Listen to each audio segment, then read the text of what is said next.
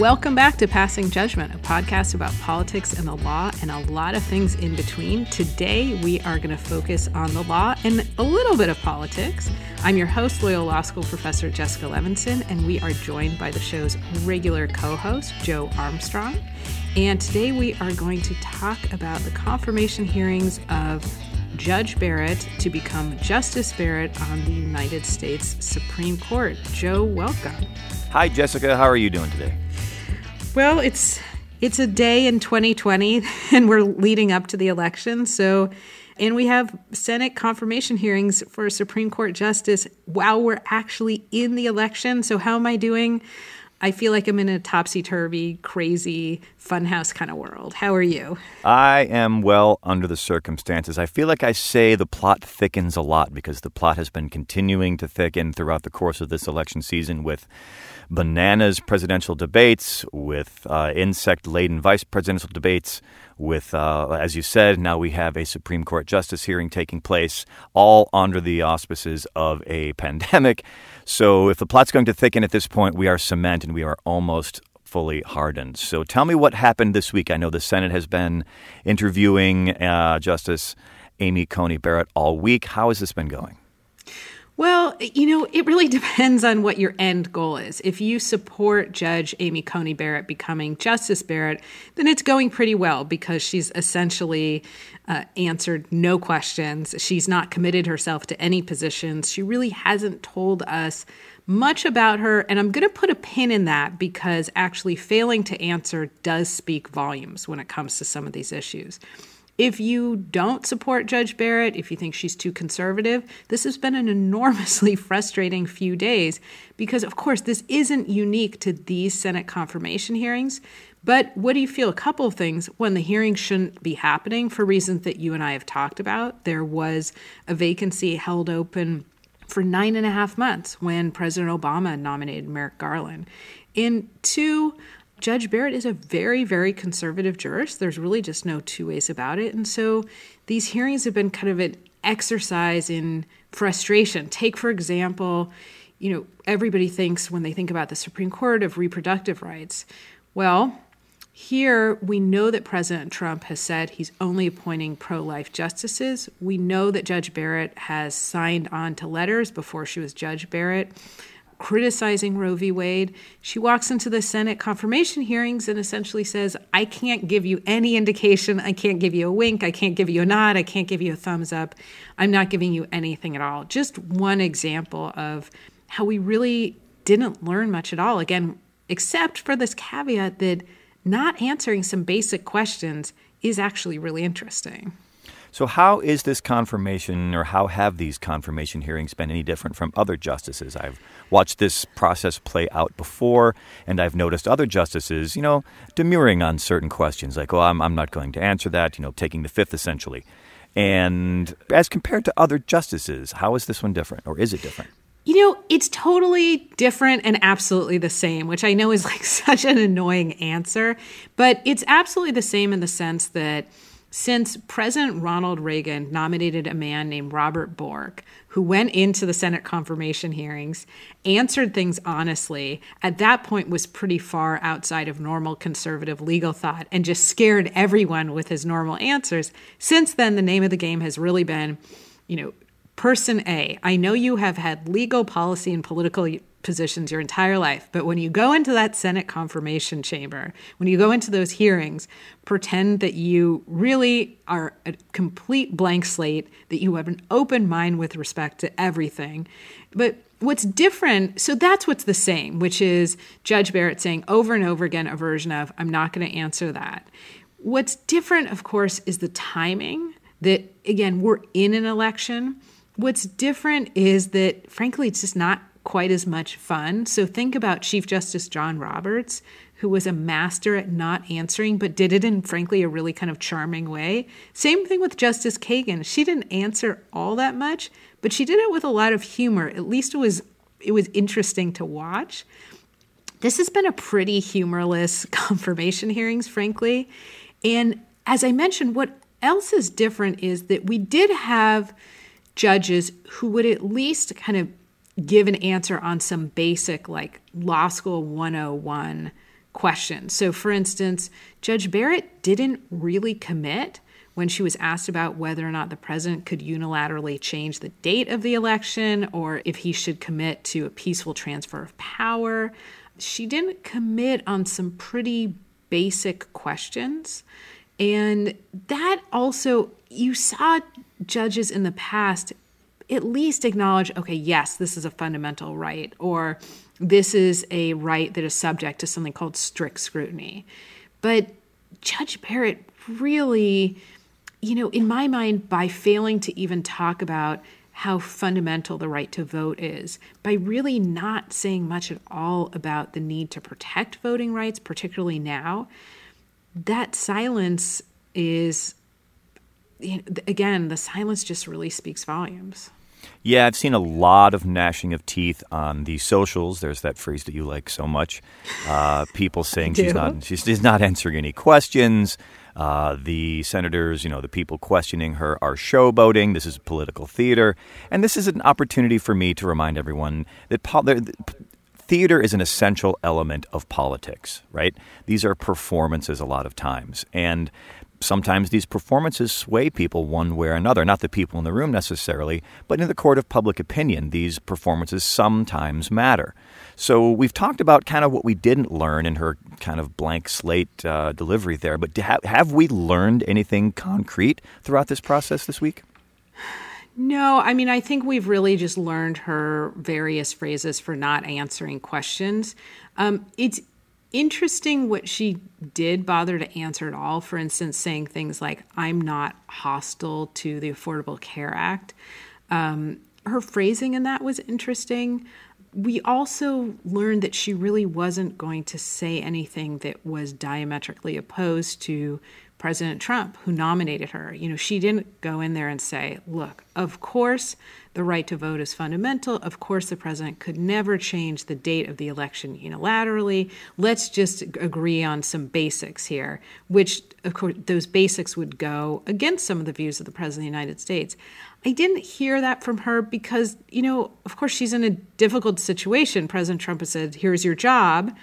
And we've just seen this in so many areas where members of his administration or people he's nominated have kind of, I think, made a deal with themselves that they're just going to keep quiet for a while and not ruffle any feathers.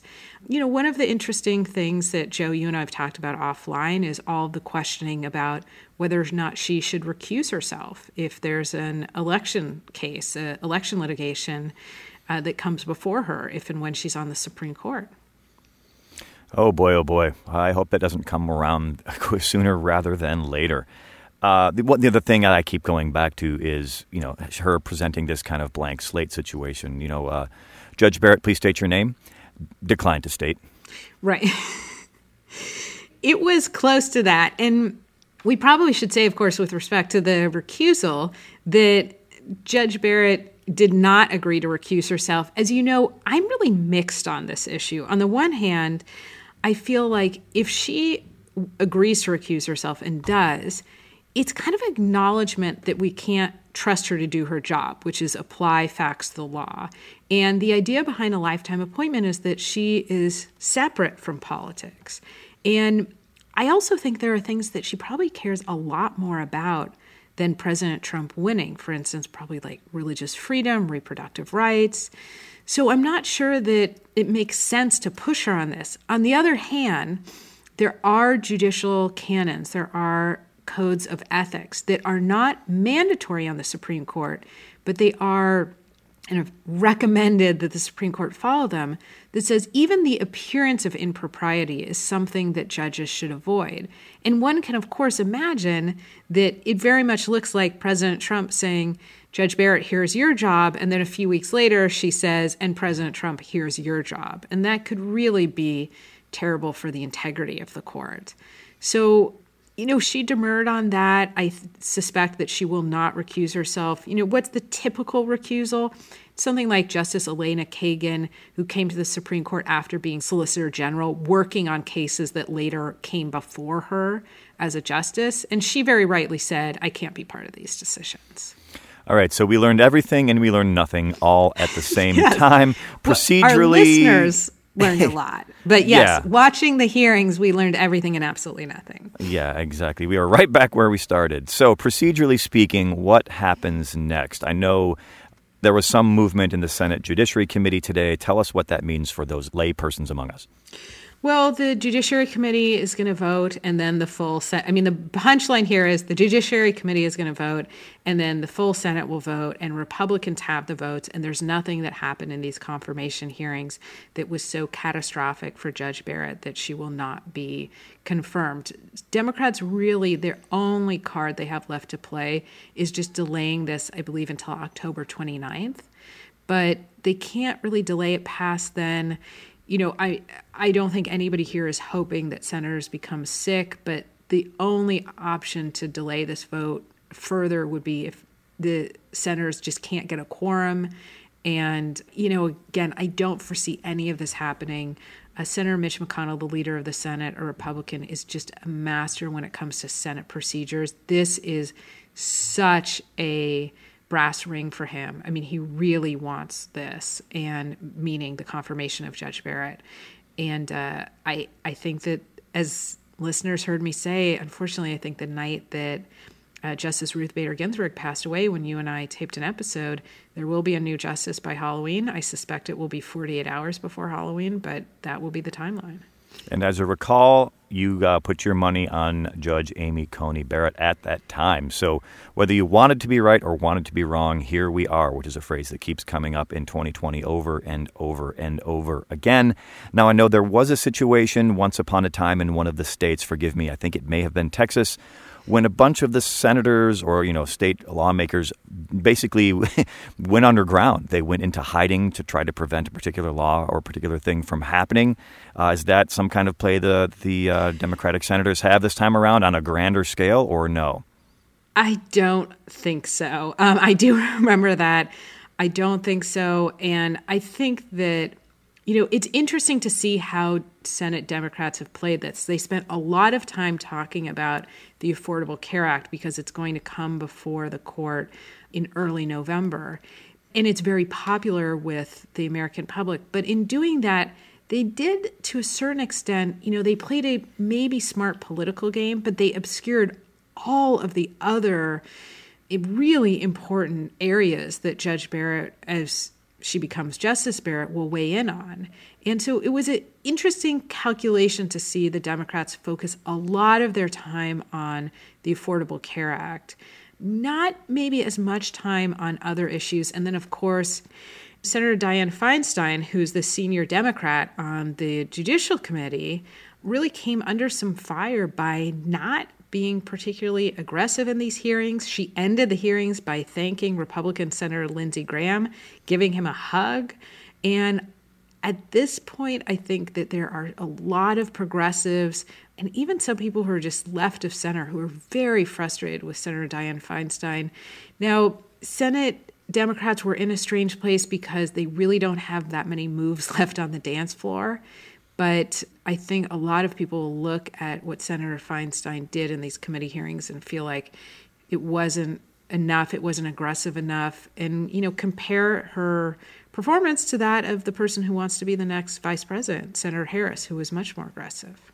Yeah, and one has to wonder, you know, how much of this is just a bit of show so that the Democrats can go down saying, look, we went down fighting. Like, we knew we were going down, which they're not going to say out loud, but everybody sees the writing on the wall in terms of soon to be Justice Amy Coney Barrett. So, I mean, do you think that's part of this too, just so that they're kind of giving lip service to their constituents? Or is this just political theater, or what's the deal? Can I say all of the above? Absolutely. It's politics. It's a circus. It's a sideshow. I mean, we can't emphasize this enough. Having these hearings during the election truly is surreal. And so, of course, there's a lot of politics always when it comes to these hearings, but particularly now when I think both sides feel like they're in the political fight of their life. So what do we expect? We expect Judge Barrett to become Justice Barrett. I just want to, again, remind people, Joe, you and I already talked about this. We have a separate episode on how do we think a Justice Barrett would affect American law and society. A couple of areas to think about, of course, reproductive rights, religious rights, freedom from discrimination, the rights of the government to impose environmental regulations, criminal justice rights, voting rights, freedom of speech. So many really important issues are going to come before the court, and she will have likely a very big say in those. So we know there's been a lot of talk about packing the court. Joe, what's your opinion of that? Oh my, you're going to put me on the spot with that. We've had conversations, offline about this. I have mixed feelings about this. I know that when we talk about it, it's one of those situations, you said things like this, and I tend to agree. At this point, we have a Republican in the White House. We have a Republican-controlled Senate. Say the Democrats take over the Senate, they boost the number of justices to 13. Then we wind up in, or whatever uneven number. Then we wind up with a Cold War-esque mutually assured destruction program of whichever, Senate, whoever has control of the Senate. It's not a crazy thing to think about watching the last, 4 years, especially the last 12 months and especially the last 7 months roll past our lives here.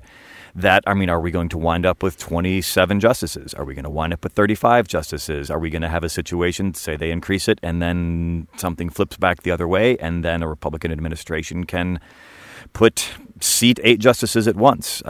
Where does it stop, right? But then on the other hand, I also think that when you're looking at rules like these are rules that can change. These are rules that have changed before. And if I were a Democratic operative, if I were a Democratic lawmaker looking at this, what is a 6-3 majority is fairly bulletproof. And given how that can affect our society and our government and our laws for decades to come, it's a very tempting argument to make that dropping a few more justices on that court might be a good play. So I don't know. Ask me again. I was going to say, give me a night at the pub with my buddies to, chew the fat and talk it out. Maybe you can come back. But I actually can't go to the pub right now. So maybe circle back with me after the election. We'll see what we have to say about this. Yeah, very fair. I completely understand why it's this incredibly compelling short-term solution. But long-term, of course, as you say, you could have many more justices. And therefore, when there's a Republican president, a lot more vacancies. So it's not necessarily a long-term fix. The better fix, things that we talked about in our episode with Dean Erwin Chemerinsky, very long term limits that are rotating. So every president gets a few nominations, 1 to 2. That takes a constitutional change. Therefore, it's unlikely to happen. But it was fun to talk about it. Okay, Jessica, one last thing to take into consideration, because we, as you have said many times today and other days, we are in the midst of a heated presidential election. People are voting as we speak. People are voting tomorrow, yesterday, dropping off ballots all across the country. Big numbers I've seen so far with early voting. Despite crazy false mail-in boxes and false drop-off boxes, et cetera, et cetera. But one thing I want to bring to light is the fact that the Democratic candidate, former Vice President Joe Biden, has been fairly coy about saying whether or not he would pack the court, because that has to come through his office. The president appoints these potential justices, and then they get confirmed with the consent of the Senate. So there have been times when Joe said, like during the presidential debate, the one debate we've had to date, that he kind of avoided the question. He didn't commit one way or another. There have been other interviews I've read where he said that he is not a fan of that. He is not in favor of packing the court with Democratic, more liberal-leaning justices. But is he muddying the water? Is he hedging his bets to wait to see how the election plays out? What are your thoughts on that from your perspective? Yeah, I think Joe Biden, it's probably smart politics at this point because he's ahead and he knows that any answer is going to anger more people than a non-answer. And I think his answer probably is that he's not in favor of doing this because he's more of an incrementalist. He has a long-term view, and he doesn't want to, again, upset some of his potential voters. But it would be wonderful just as a voter to know, both for president, 3, 2, 1. It would be wonderful just as a voter to know, both with respect to Vice President Biden and Senator Kamala Harris, what their real view is. It's a very important topic, but of course they have their eyes on the votes. We understand why. And so we don't get an answer right now. I'm not actually sure that we'll get an answer at all short term.